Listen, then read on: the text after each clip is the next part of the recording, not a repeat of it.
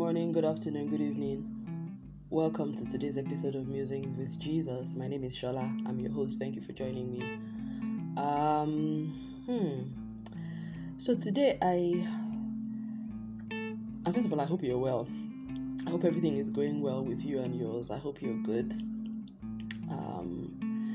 I think I'm moving into a phase of coming to terms with certain things about life and about my walk with God, and I think I'm finding peace in it. And those things that I am beginning to now understand and know is, first of all, number one, that there will be troubles in this life, that there will be challenges, and that those challenges will come regardless of, they will come. And even when they are the kind of challenges that blindside me, I'm like, I was completely unprepared for them. One thing I can be sure of is that, one, His grace is sufficient for me. The Lord is an ever-present help in time of trouble. He will never leave me. He will never forsake me. One thing I can also be sure of is that He is still God, and that He is able, even in that very uncomfortable situation, He is able to make all grace abound towards me, so that I, always having all sufficiency on all things, in all things, may abound to every good work. He's still able to do that. And whatever it is that I'm going through on earth has virtually no bearing upon my relationship with God. I was one of those people that used to think that when bad things happen, or when you get, but let's say when bad things happen, it's an indication that maybe you were not praying enough, or God was trying to tell you something you didn't hear. I was that kind of person. I always believe that there must be something that you've missed somewhere. Now I realize that actually it is possible, yes. It is possible that there may be something that you missed. It is also possible that you did not miss anything. I remember when, I think it was Elijah, the prophet, the Tishbite, when, the widow of Zarephath that had helped him when he was traveling through. Forgive me, I don't know all this Bible, Old Testament stories pretty well, but I know the high level stuff, not the nitty gritty details like my mom knows. My mom is a Bible scholar, and so she knows all the little details, historical details. I don't know, I just know high level, particularly Old Testament stuff. So Elijah had passed through a certain area, and he had met a widow who he had stayed with at some time, and she had helped him, and he also did a miracle for her while she was there. She had just one cruse of oil left, which she gave to him, and then God then blessed her through the prophet, and he made sure that cruse of oil never finished and all her needs were met. And I think when he was passing back again, eventually he heard that the widows had lost her son. There was one thing that Elijah said. He said, the Lord hid it from me. And there are some offhand statements that just stay with you when you read them in the Bible. You don't really understand why, but they stay with you. This one is one of them. Because he said, the Lord hid it from me. And you will wonder why he would say it that way. Why did he say the Lord didn't reveal it? Or why did he say, did I miss something? He said, no, the Lord hid it from me. Yes, now, because God reveals what He wants. And the things that He will not reveal, He will not reveal it. So no matter how plugged in you and I are to the Lord, there are things that He will not reveal. There are also things that He will reveal. Sometimes even things that are much, much bigger than you could ever imagine. He could reveal things to you about nations. He could reveal things to you about your families, or even, communities, things He wants to do for the kingdom. He can even reveal things, concerning the lives of others. Someone like me, I've experienced that a lot. But sometimes on issues concerning me, I'm looking for revelation, it's not coming. Because the Holy Spirit, the Bible says that He reveals things as He wills. So, I think the place I'm getting to is and I think I got there towards the end of last year, beginning of this year, but I'm just reminding myself of it. My relationship with God and my experiences, there has to be a real divorce between them. I must never, I think I had intertwined it. I think a lot of us have done that, where we intertwine our relationship based on what we're experiencing. So my relationship with God is good when things are going well in my life. But when things are not going well, my relationship with God there's something wrong. It's either He's failing me or, there's something wrong. It is actually possible for things to be not going well in your life, physically, my life, and for my relationship with God to be at its best, to even be 100% wonderful. How do I know that? I know that because Paul said the same thing. Paul said that God had given him abundance of revelation. So there was nothing wrong with him spiritually. But that there was a messenger of Satan that had been sent to him to buffet him. And that 3 times he went to God and said, please take this thing away from me. And God said, my grace is sufficient for thee, for my strength is made perfect in weakness. Now, I am not trying to explain that scripture because I really don't understand what's going on. And the Bible, sometimes it gives all the details, sometimes it leaves some important details out. So, there's a lot that we don't know about what happened in that story. But in terms of what was revealed, what we know was that at the peak, while Paul was still receiving abundance of revelations far more than everybody. In fact, he said the messenger of Satan was sent to him so that his heart would not be lifted up because of the abundance of revelation. So there was nothing wrong with his relationship with God. We all know that the Holy Spirit cannot function in a place where holiness does not exist. So the fact that he was still receiving all those revelations, clear indication that his connection with God was rock solid. There was no issue there. And even if we say, okay, perchance maybe it's by God's grace he was still giving him revelations regardless. But we see that he was entering into the presence of God and asking God, for help over the thorn in the flesh that was causing him discomfort. And he even started that whole thing and saying, I know a man in the flesh who was caught up into the third heaven.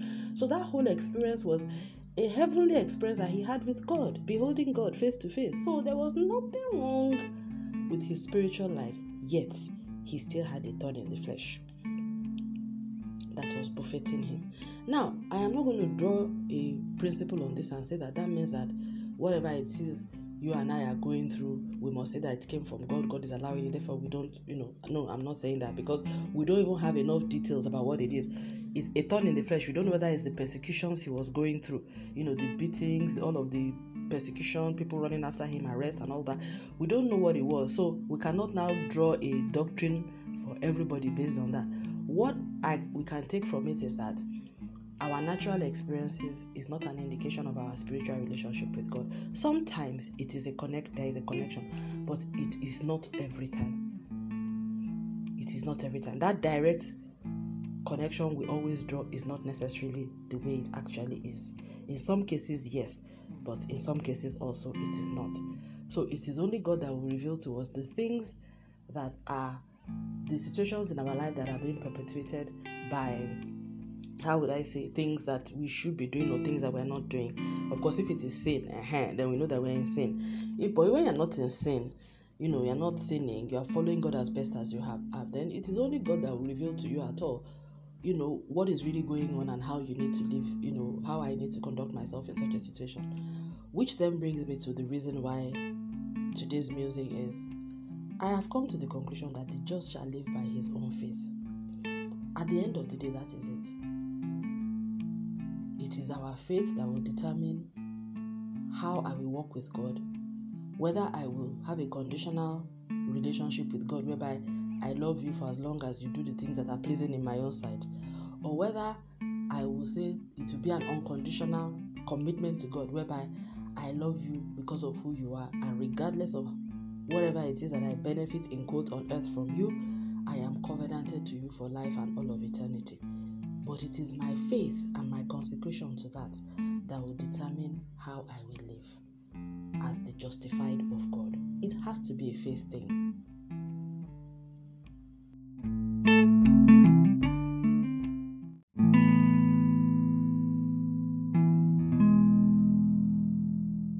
So just to correct some of what I said in the earlier version, so it was actually Elisha, not Elijah. And that story, it was about, I was actually mixing up two stories. So the story of the oil was a widow, a wife of one of the sons of the prophets, and the experience of the child that Elisha was saying, God hid it from him, that he didn't know the child had passed, was the child of the Shunammite woman who Elijah had lodged in her house before.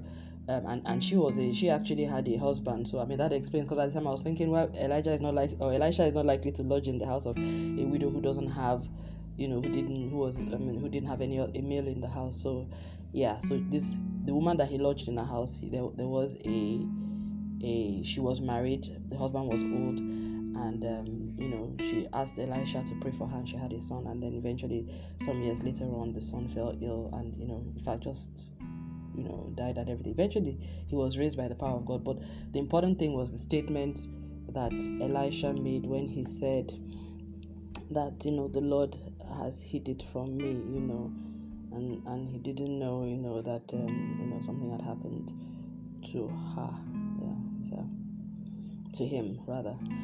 So the just shall live by his faith. And this is Habakkuk chapter 2 verse 4, where it says, behold, his soul which is lifted up is not upright in him, but the just shall live by his faith. And I think what this scripture is trying to say is that our faith walk is a very personal thing. And I find this also as well, when particularly when I'm going through challenging times, you can't fake that faith. You can actually fake the faith when things are going okay. That's why you can say all the platitudes and all the cliches, his grace is, so you can say all of those things. But when the chips are down and the trouble is upon you, it's upon me, and you are in it, in the fire, in the storm, that is when we will know whose reports that I have believed, that you have believed, that we have believed. So it is a personal thing. You shall live by his own faith. And I think all of us, if I speak for myself, like I always like to do, I think it is important for me to go through this process where I settle it for myself and say, you know what, I am into this, I am in this, and I'm in it for the long haul. It doesn't matter. I'm not, this is no longer just to separate my physical life, because I think that measure of using, physical things and my physical well-being, and I mean things around my life, using it as a temperature gauge for the potency or the strength of my relationship with God is a very, very faulty premise, because there will always be things. It's just faulty. I found it to be very, very faulty, because now this is the thing, yes, because things can actually be going well in your life physically, meanwhile spiritually there's a major problem. And I think I was actually coming from that, because what happened was the challenging period that I went through last year helped to shine a light on the spiritual vacuum that I had allowed to fester in my life. But when everything was going on well, I didn't realize that vacuum was there. So perhaps I would have been one of those people who will come before God at the end of the day, and God will say, Shola, you saw I was hungry, you did not feed me. I was this one and you did not do it. And I'll be like, Jesus, in broad daylight, how can you be saying this kind of thing? When was it that I saw you hungry? And then you now say, as you did not do it to all those people that are around you in Lagos, Nigeria, so you did not do it unto me. I would have been one of those people, because I was completely caught up with my own life, and I was using the word of God as a talisman to get the things that I needed to make my life comfortable. And that is not what scripture says. That is not what Jesus says. In fact, if we look at it, the reason why he said certain people, in that parable where he talks about some people saying, you go to, that you're not accepted into the kingdom because you did not do this. It was really about they were living selfish lives. He said, I never knew you. You are workers of iniquity. So their lifestyle was completely contrary to everything that God stood for. Although I believe that parable also, when it says people are workers of iniquity, I think it's not just about the works. There was a lot going on with those people. Jesus will not call you a worker of iniquity if you have not been given to the works of evil, wickedness, and unrighteousness, idolatry. You know what I'm saying? Adulterous behavior on a spiritual level. Having one's hands tainted by worship of false idols, false gods. And just doing some very, very spiritually satanic things. So I believe that there's an element of that, of idol worship in when he says workers of iniquity. He uses that kind of language is very strong, and he will use it for a purpose. But the point is, it is the just shall live by faith in God, by faith in God. So, and it's a personal thing. So he said it's by his own faith. So not by the faith of the people around me, not by the faith of my parents, or by the faith of my spouse, or by the faith of my children, or by the faith of the leaders around me, or by the faith of my siblings. For those of you that have prayer warrior siblings, those people can make you very lazy, by the way, spiritually. He says the just will live by his own faith, and the just means the person that is justified. So it is my faith that will justify me before God. That's what God is saying here. And he's talking about a lifestyle of faith. And I think that's what God is looking for. He's not looking for, flash demonstrations of faith. He's looking for a lifestyle. And Paul talks about that, in several scriptures, which I'll just run through and I'll bring this to a close. He says in Romans 1:17, for therein is the righteousness of God revealed from faith to faith, as it is written, the just shall live by faith. And in Galatians 2:20 it says, I am crucified with Christ, nevertheless I live, yet not I, but Christ lives in me. And the life which I now live in the flesh, I live by the faith of the Son of God, who loved me and gave himself for me. I like this one. I always confess it every now and then. It says, the life that I live in this flesh, I live by the faith of the Son of God, who loved me and gave himself for me. It says, I am crucified with Christ. It says, nevertheless, I'm still alive. But actually, it's not me that is living, but Christ living in me. And Paul, for all these things, even when I confess it, I almost feel like a fraud, because Paul was saying it. He wasn't making a declaration of faith. This was really what was going on. His life, it was Christ living in him. He was going where Christ wanted him to go. He was doing what Christ wanted him to do. He was saying what Christ wanted him to say. From the day he gave his life to Christ, after having that road to Damascus experience, whereby he was then blind for some days, and then Peter came and prayed for him, and the scales fell from his eyes. From that day till the day he left this earth, he died and he was martyred for God, for Christ. It was Christ living 100% through him.